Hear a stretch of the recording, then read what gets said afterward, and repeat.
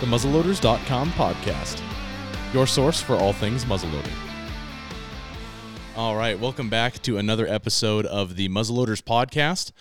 We are here in Belt, Montana, and we're hanging out with the Shearers. They were kind enough to invite us out to their home, and we're here to just dig into their life, their ministry, and some of the things that they have going on a day-to-day basis. So with that, Chad, you want to go ahead and introduce yourself, and Marcia as well? I'm Chad Shear, and host of Shoot Straight TV. Also do the media relations and advertising with BPI Outdoors, which is CVA in Bergara, and we do about 30 seminars a year, including mini wild game feeds at churches. Awesome. And Marcia, there is not enough time to go over. How much did you pay him to say that? Right? Not enough time to say what she really does for our family, our ministry, and our business. Yeah. But Chad, we've been doing this for a long time. We've been in the outdoor industry for 25 plus years for you, and then Chad and I have been married almost 23 years. I'm originally from Tennessee. So I was, I kid and say I was hunting for a husband, and now I hunt with my husband. That's true. So I just kind of adapted that into his lifestyle and in the hunting and the outdoors. And then the Lord blessed us with two boys, with Walker and Wyatt. And they've been in hunting camp ever since, before they could even walk, they were in hunting camp. So it's just been a life. Chad was always great at making it fun. So that was always great as a family, just really enjoying God's great outdoors and all different types of aspects. But he was very passionate about it, but he would like for them to be passionate about the outdoors, but he never really pushed it on them. Just gave them the tools and the techniques and the opportunity. And they are both avid hunters and fishermen, and Walker even has his own guide license, and both of them just love the outdoors. So they just took on that passion. And now they push us. Yeah, exactly. That's how it goes. I think it's pretty cool because Marcia, she got her guide's license. She was also, I'm going to brag on her for a minute. She's very humble, doesn't do this a lot. Got her guide license right after we were married and really learned what was going on up here in Montana, and has guided a lot of people, from Karen Mehal with American Hunter and several others. And besides that, she does all the cooking, and with our TV show, she does recipes from the field. And then we have the Bergara Academy up here, the Long Range Shooting School, Montana, and she does so much with the logistics on that, and then all the meals and the meal prep and that, and then she speaks with me when we do the outdoor events, but then she also speaks at a lot of churches at ladies meetings and ladies events, and she's gets a lot of great questions with the outdoors. So, and besides being a mom to Walker and Wyatt and a wife to me, she keeps a very busy schedule, and I always tell people she's the brains behind the operation. I'm just the PR guy. Yeah, well, I don't know about that. That's a smart husband thing to say. I say the same thing about my wife. And you guys mentioned that you've obviously been doing the Shoot Straight TV show. We talked about that a little bit last time with you, Chad, and having the boys along with you, and hunting with a family, traveling the world with a family. I mean, that's got to be pretty stressful, let alone your guys' busy schedule that you already have. What does an average year look like for you guys? Because we were lucky enough to book you guys in the week that we had open, you guys had available for us, and because you have the whole rest of the year. So what does that look like? What do you guys do in that time? Well, I think one thing to look back on that it's really crazy with all this is not only did Marcia wear all those hats, she also homeschooled our boys. And that was a very important factor. They have both graduated. Yeah. I survived, or they survived from me maybe, but yeah. But when we would originally started the show, they were 4 and 5 years old. So an average day, she always made it a priority, and we would plan our hunt schedules around the schooling schedules, and a lot of travel days and being on airplanes, the four of us together. And so she would spend that time making sure their schoolwork was a priority. That today, now they're older, they're right along with us, and they're helping us on the day-to-day things. And even today, as we're speaking, Walker's doing some different things and doing some editing with the show, and Wyatt's doing some of the stuff on the ranch and making sure everything's ready for the shooting schools coming in. So day-to-day, it'd have to start in January. Do you want to lead us off with what it's more of a month by month Right. Well, kind of to compress it a little bit, January, February, March, April, those first four months of the year, we have a few of the outdoor industry shows, some of the, Mule Deer Foundation, Safari Club, different things like that we attend, speak at. So that's kind of mixed in there. But also during those 4 months, we blend in. That's when we do a lot of our outdoor ministry work. They call them from a beast feed to a wild game night, a sportsman's family night. Many years ago, it was just kind of like a men's event. But for the last probably, Chad, maybe 5 years or more, it's really become a family event. And that's what we enjoy because it's getting the whole family involved. Maybe even if not everybody hunts, they can enjoy the outdoors together. So we're really focusing on those. The ministry work is the outdoor events. May kicks, and then in April we kind of start turkey hunting. May is bear hunting, kind of a little bit of turkey hunting. We're getting everything ready for the shooting schools coming in. June, July, and August are the Bagara Long Range Shooting School. We do a lot with different industries, companies that'll come up and have kind of like a team building, whether it's shooting prairie dogs or just shooting guns at the long range, but they're kind of just here with their team.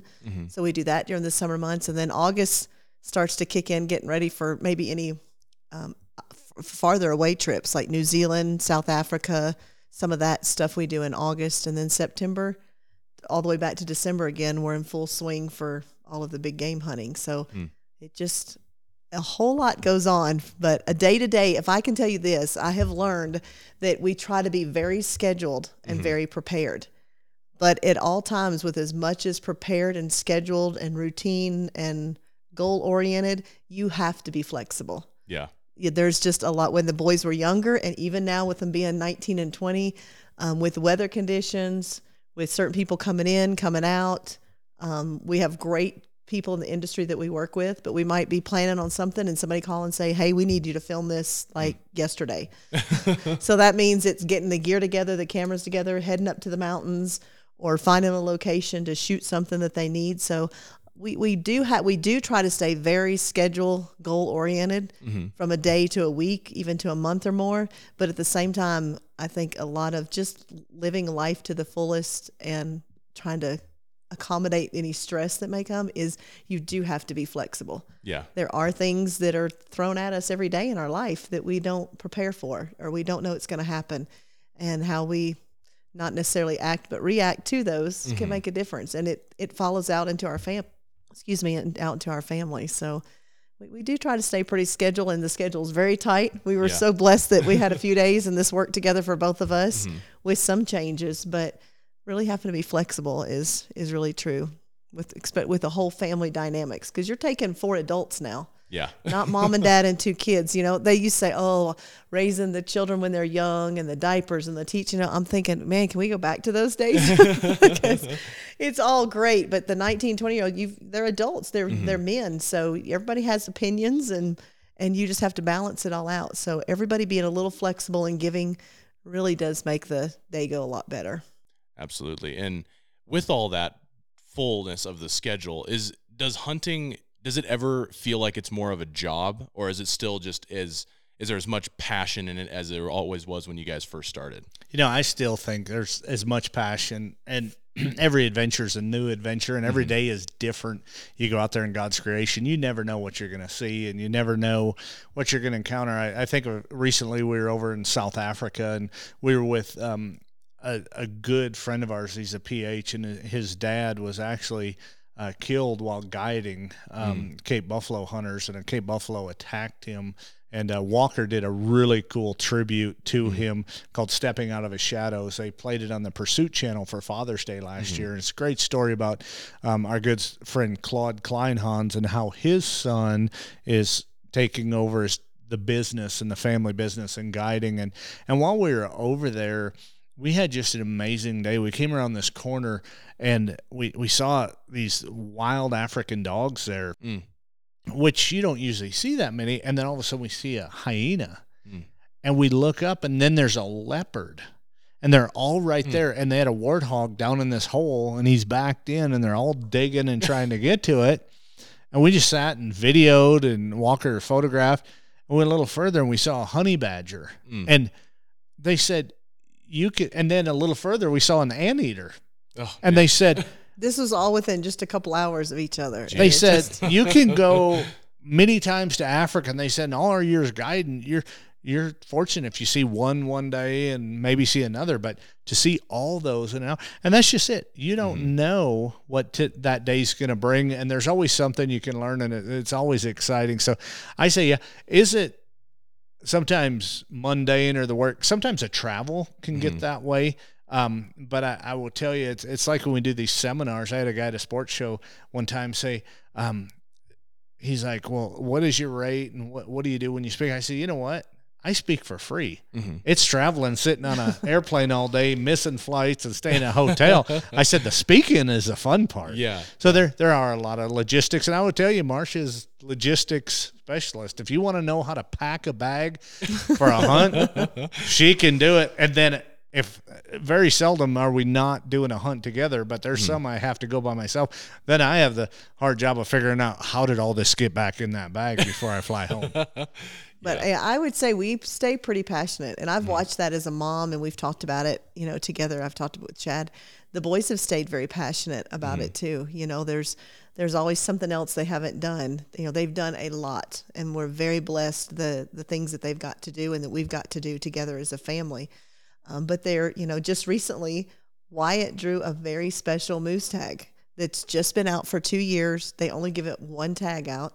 So there again, he was so excited, and that's when you lose that. Yeah. Just put your guns away, your bows away, and just stop. But I mean, he was so excited about it and so passionate about it, and Walker's doing more with his with his bow, and then just new equipment coming out, getting to try new things. So I don't think I think we stay very passionate about all of it. I think that's what keeps it fresh too. Yeah, when your son calls up and said, "Are you sitting down?" I'm like, That's not always a good thing. It scares you a he's little like, bit. "I drew the moose tag." I'm like, "Well, what area?" He's like, "The good one," because I always put him in for it, but sometimes I'll put the boys and Marcia and I in different areas just to try and increase our odds. And he drew one in our backyard, which they only give one tag. Moose, I've known of moose in this area for over 30 years, and just last year they gave the first permit out. Oh, that's exciting. But the things that Chad was sharing about with Africa and all those different things, all those hunting experiences, that's what we enjoy sharing with people when we do our ministry work. Yeah. Because the Lord teaches us so many things, and it's a life lesson that we can share with other people. And a lot of people may not know when I say the ministry work, but we'll go into a church that asks us to come in, and they invite the community. They advertise it at Shoot Straight TV. So there are a lot of people be like, "Oh, I've seen that guy on TV, or I've seen her cook," or but they may not go to church. They may not have that Christianity in their life, but they'll come to hear the hunting. And through that, Chad shares hunting stories, tips, and techniques. I'll get up and talk with them. The boys will get up and talk. And then right at the end, he just kind of switches it around and says, you prepare for a hunting season that lasts just for a short time. And he'll just go ahead and say, are you prepared for eternity? Yeah. That's the most important thing. And through that, he'll share scriptures and let them know how they can know 100% sure that they're on their way to heaven and can make that decision in their life. And it's a life-changing event to have the Lord in your life. And so that's what we do a lot with the ministry work. That's kind of what that is in a very quick nutshell. Yeah. But it's so rewarding, and we've met so many great people and so many decisions. The Lord's put us at the place where it's not us. We're just being able to be used as a vessel, or an instrument, a tool that he's able to use us. And there's been a lot of people. We had somebody that was just done with life. And had just decided that week that they didn't think they had anything worth living for. And they came to the event and found out there is a lot worth living for.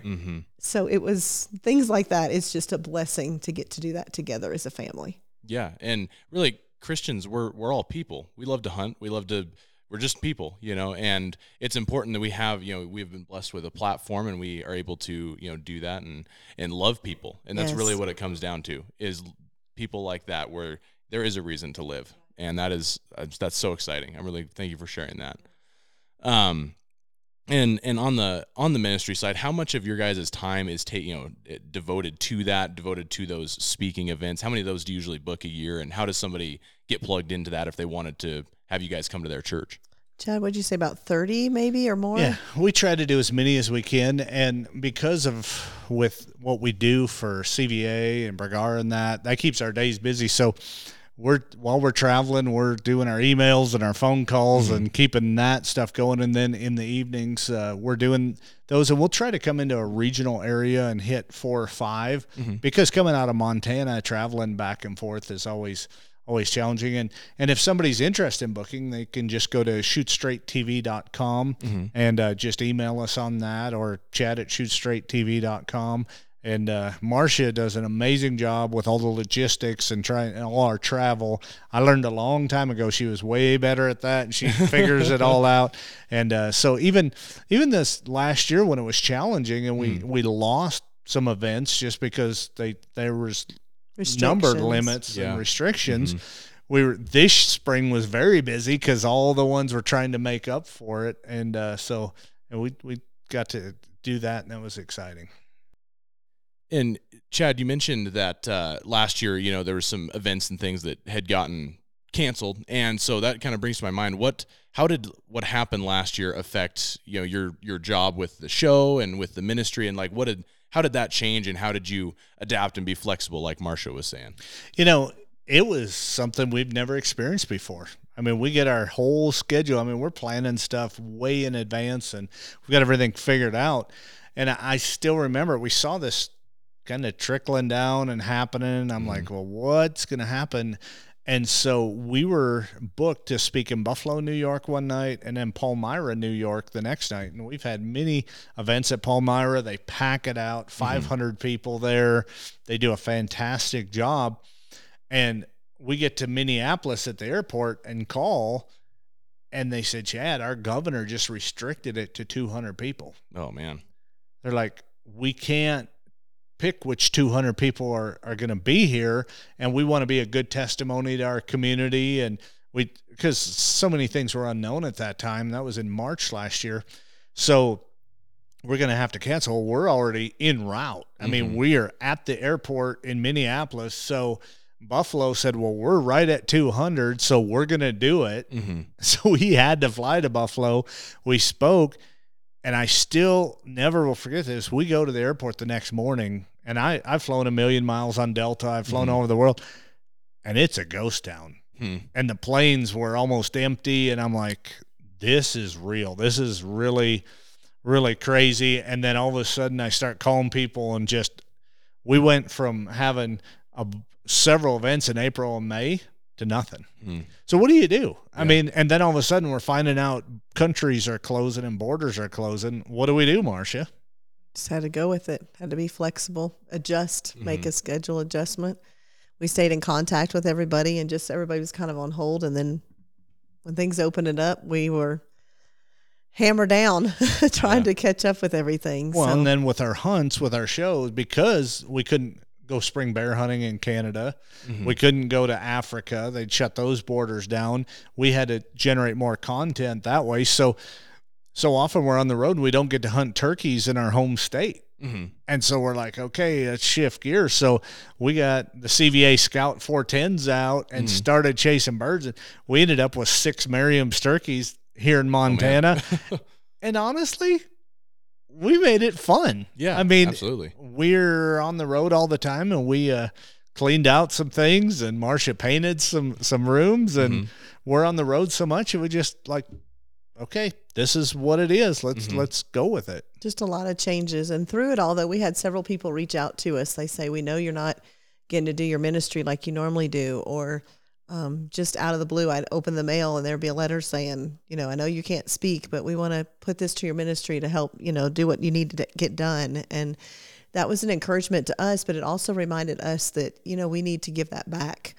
So we were trying to be an encouragement to those that, there were many pastors that weren't in there, couldn't help, take care of their people and their congregation, and they weren't able to meet, and a lot of things were changing. So in return, we tried to reach out to them, be an encouragement to them, and just try to stay in contact. And I think that positive vibe or whatever you want to call it, but just trying to looking on the sunny side and kind of being positive, and we're going to get through this, and the Lord's got this no matter what, and not just the uncertainty of so many things.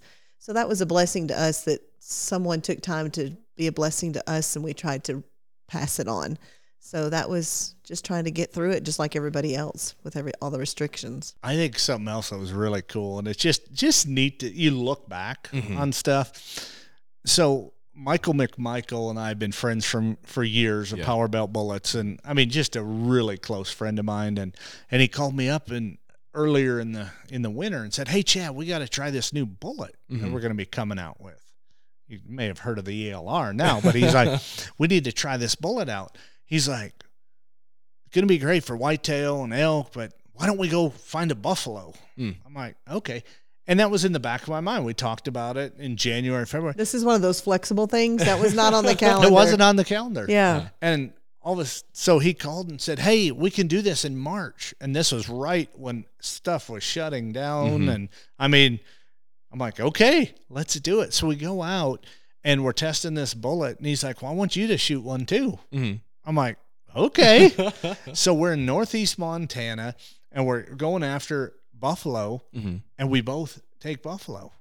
And he's like, "Chad, I can only fit so much in my truck." He had a smaller truck, and it was, I mean, he had the heads and the hides, and I mean, he was maxed out. He's like, "Can you use some of this? Or do you have some people that can? Do you know how many pounds of hamburger can come out of 2 buffalo?" And we'd already had a successful season with elk and everything else. So we had this burger. And so Marcia and I got talking. There were several people. I mean, that's when you could only get 1 pack of meat at the grocery stores. They were limiting you. So we started hearing about people. So we started sharing some of our buffalo and some of our elk and our venison, our deer. And it was able to help some of these people. And I said, "You know what? I had no plan really to shoot a buffalo. I really didn't." And I called our processor up, and he's like, "We don't know what's going on with COVID, and we don't run this time of year, but I'll bring a crew in, and they can process it." And so we ended up with a lot of buffalo burger and meat, and we used that for ourselves, but we shared a lot. And that was something I'm like, you know what? God had this already figured out before, and we were able to use our hunting as a positive thing. And we've done that for years, sharing animals with a lot of widows and so forth, the people that can't hunt. And that was something that was pretty cool that came out of it.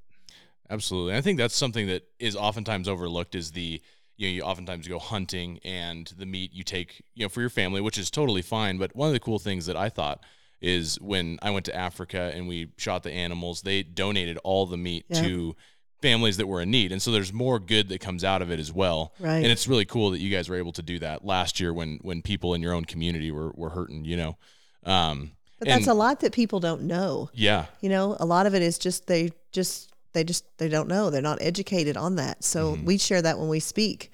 And you can just see like their lights click on or their eyes get big, when I'm like, in Africa that we took 16 people with us the last time we went, a large group. And we ate some, while we were there each night, but there's so much bounty. And that small little village area, they probably had enough meat to last 6 months or more. Yeah. And they came and they're so thankful. They bring their bags and their pots and their, and we help them and we cut it all up and process it and they take it.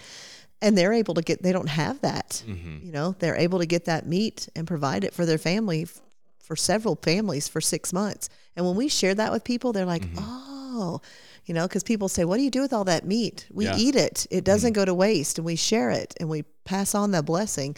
And I think some people just aren't aware of it. Yeah. They just don't see that side of the full circle of the hunting of what, what you can do. And so many of us hunters, we're about helping people, and it's not about a megaphone and getting on a platform and saying, "Look what I did. I gave this for."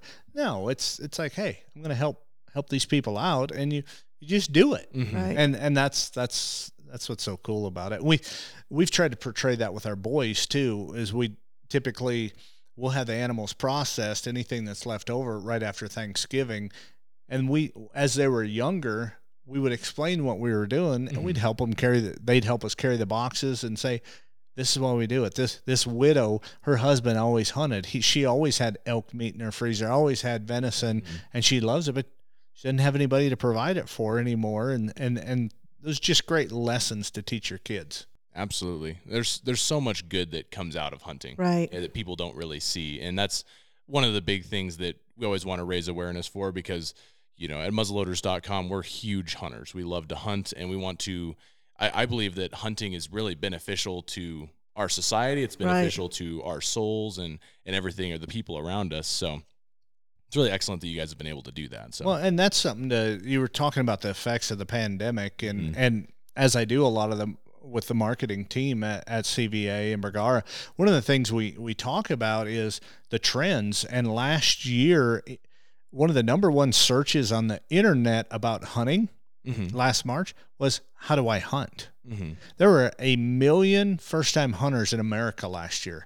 And if you look at all the Western draws and you see the increase in these hunter numbers in the different states. Washington State, for example, graduated twice as many first-time hunter safety students than ever before. Idaho, first-time hunters was up 28%. California was up. California also saw a resurgence of people that had went dormant or hadn't bought a hunting license for 2 to 3 years, jumped back in, and they had more people doing it that way, and the fishing industry also. So those are things, as our hunter numbers were going down in the country, this kind of gave it a push, got people outdoors, and it's good for the industry and good for people. Yeah, and I think it's really good for people, because especially during COVID times, you're stuck inside, you're on your phone, you're watching TV, and you're not experiencing life. You're experiencing life through the lens of other people. Right. And that's not bad in and of itself, but it's really important to get out, experience life for yourself. And, there's adversity, there's challenges, and that's where hunting, I think, for me, the big appeal is pushing myself, challenging myself, and overcoming, and I think that's something that's really lacking in our society today, is a lack of challenge and overcoming, perseverance, So one thing I did want to touch on as well is you mentioned a couple of interesting species, buffalo and moose here. And what is it like? I'm from Oregon. We don't have those species to hunt. What is it like to hunt moose and buffalo? Is there what are the tactics? What's that like? It's exciting. Any adventure. Moose, I've been fortunate to hunt them up in Canada. And, have you hunted those in Montana, Chad? No, I have not hunted those in Montana. That's our sore subject right there. Have you, Marcia? Actually, I have. I did get a Montana moose tag and filled it. Yes. Irish, yeah. So I've been applying now for 39 years. Oh my. Montana moose tag, and haven't drawn one. My sweet wife at 20 years of applying and drew one, and now my son. Hey, I let him go along though. But it is completely. That's a good question. That's like the species we have here, where we go to other places and they have different ones that we don't have here. It's like, you use a lot of the same things, but it's completely new. It's completely different. Seeing them in the wild is different. The sounds that they make, the whole hunt itself. It's another bonus. It's just something different to hunt. Yeah, and it's a totally different technique. And once that moose is on the ground, oh my, they're big. Yeah, I mean, packing moose out compared to elk are big, and they're a lot of work. But moose, you take it to a whole nother level. Yeah, and buffalo. I mean, we actually were able to get some tractors out into this area to lift them up. And when you've got a full-size John Deere tractor with a front end loader that's used to grabbing bales, and it goes and the back tires are starting to bounce on the back.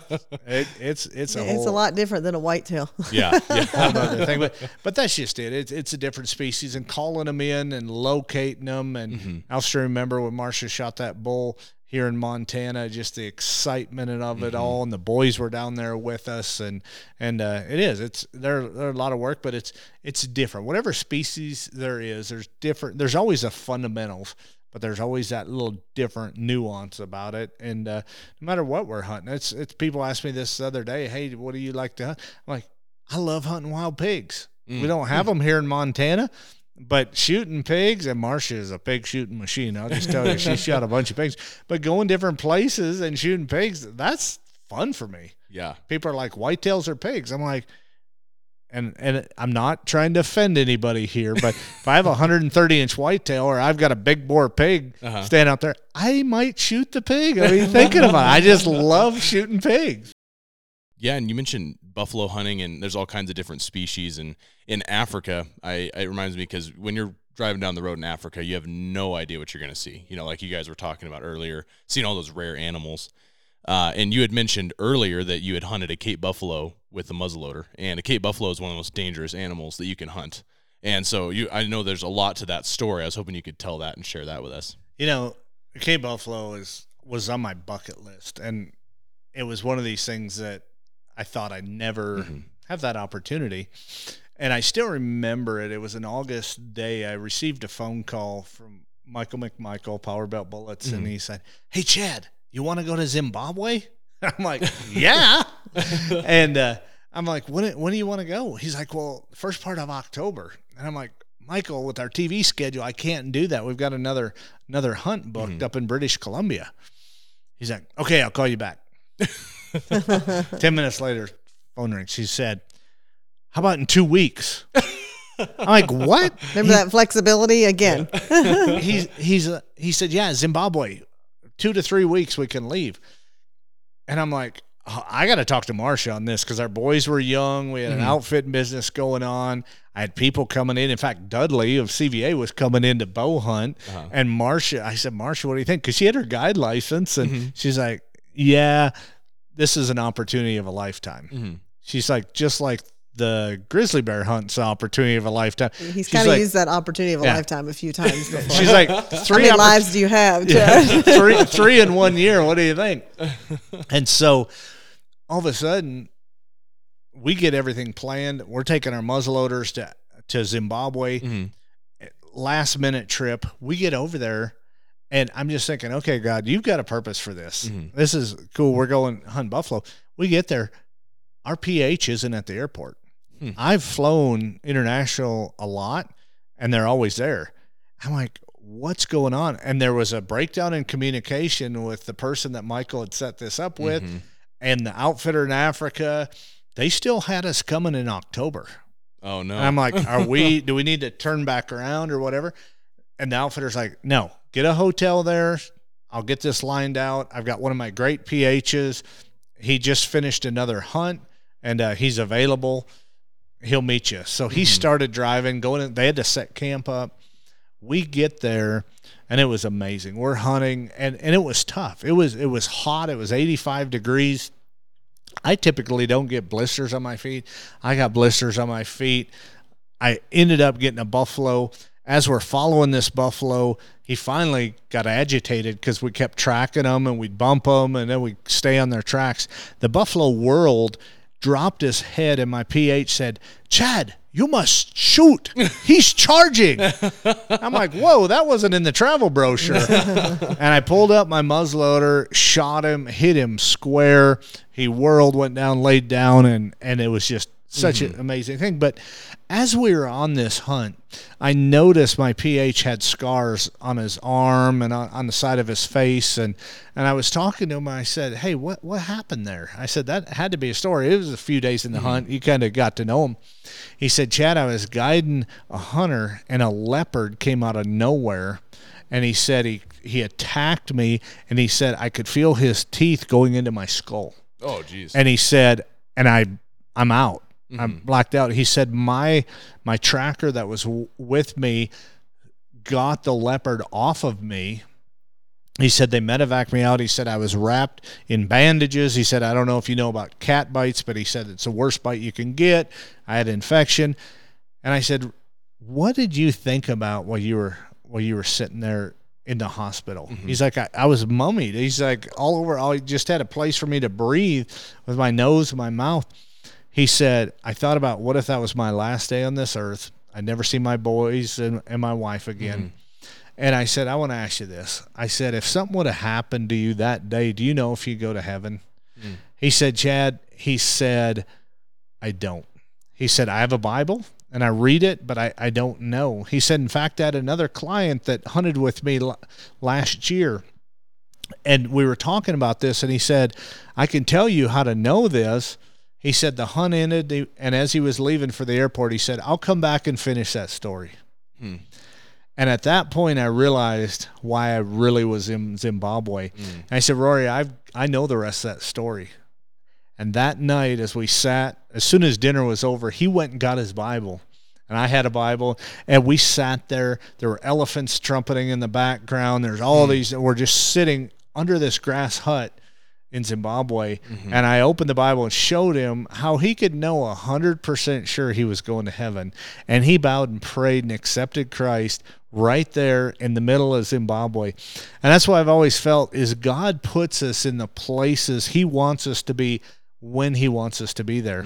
I had, number one, that was a delight of my heart, a highlight to go to Africa and hunt buffalo. I mean, it was amazing. But God always has a bigger purpose, and I think that's so much is looking for. That's one thing I see with Marcia a lot is as she's a need filler. She's very hospitable, but she's always looking for people that have a need. And I think of just last week with our good friend and his situation with his wife, and what you encouraged me to do with that. Yeah, we had a very good friend of ours who has a wife, and she's younger in her 30s, and she had a stroke. Just out on the phone with them, and just not, no health issues, no anything. And they had to life flight her, she was in Missoula in ICU at very, very serious.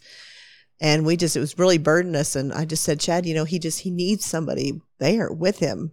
And so Walker, our oldest son, has recently got his pilot license, and he's like, Dad, I can fly you. I said, just leave. Go. He's going to want to get in the hospital as soon as they let him in. But if you're there before he can go, and just pray with him or encourage him, the Bible tells us our steps of a man are ordered by the Lord. And so just like how that happened with you being in South Africa, with being in Zimbabwe with Rory, there are things that the Lord places in our life every day if we just keep our eyes open, like Chad was saying. So he flew there in Missoula and landed and got to just be with him for a few minutes. And because of that, we did not even know it when they took off. Walker took off and flew from Great Falls, landed in Missoula, and just before they landed, or right when they landed, they got a phone call from the man and said, she's taking a turn for the worse. They have to life flight her to Spokane. And he was going to have to drive. And Walker said, get in the plane and I'll fly you to Spokane. But they would have never even been there. Couldn't have been a help to them. So again, it was just amazing, because the man said, Chad, I'm sorry, this is kind of a waste of your time coming down here. And I said, hey, we can fly the plane right to you. There's a little airport right by where he lives. Right. You don't even have to drive. And I said, you can be there. And it was so neat to me to not only see what God has done in our life, but in our boys' lives, and Walker with his pilot's license, how he could use that as a ministry to him and talk to him when he was there. I had a word of prayer with him before he got on the plane, and he got there, and every minute counts in those situations. And I thought back, my mom had a ventricle cardiac arrest years ago and had some major health issues where she was in the hospital for 9 months with rehab. And the thing I remember the most is just being there for people. It's just who is at the door when I came out at night, or just said, here's a cup of coffee. And you remember those things. And that's all we were trying to do. And it turned into more. And thankfully, this young lady now, she's starting to say some words. She's rehabilitating just in this last week. And what's so cool is he's saying, you know what? God's doing this. Because he said, she called me and said, I'm not feeling good. And all of a sudden, the phone dropped. And he didn't know, and he heard some choking, didn't know if it was his baby. They had a 5-month-old baby, didn't know what was going on, and he rushed home and found her. And it's just amazing how God puts us where he needs us to be and where we should be. Yeah, nothing happens by accident. Right. And you can see how just the small details that you didn't think would matter ended up making all the difference in the long run. Exactly. Well, Chad, what's our verse over? At our house, we have a gate, and we have Psalms 48:14. Yep, I'm looking at it right now. It says, he will be our guide. It talks about God being our guide even unto death. And we should be looking. And we had a pastor preach on Sunday. He talked about how the Holy Spirit, he directs us and how we need to be listening to what he has for us. And it's neat. We talked about looking back over the last year, but even looking back over the last 30 years, and we don't know what's going to happen. Yeah. We don't know where all this is going, but we do know that by having a relationship with God and having him in our heart, we know how it's all going to end. His word is a lamp into our feet. Right. You know, we can see the next step, but not the full picture. Right. Exactly. Yeah. Awesome. Well, it's been a huge blessing having you guys on the podcast. I really appreciate you guys taking the time, having us out here. And we look forward to spending some more time with you guys. Well, thank you. We enjoy being on here and having you here in Montana. Absolutely. Well, thank you all for listening. And feel free to check out the rest of the podcast or on the website. And check out Shoot Straight TV. They have an awesome ministry, awesome TV show, and great people to support. So we'll see you next time. Take care.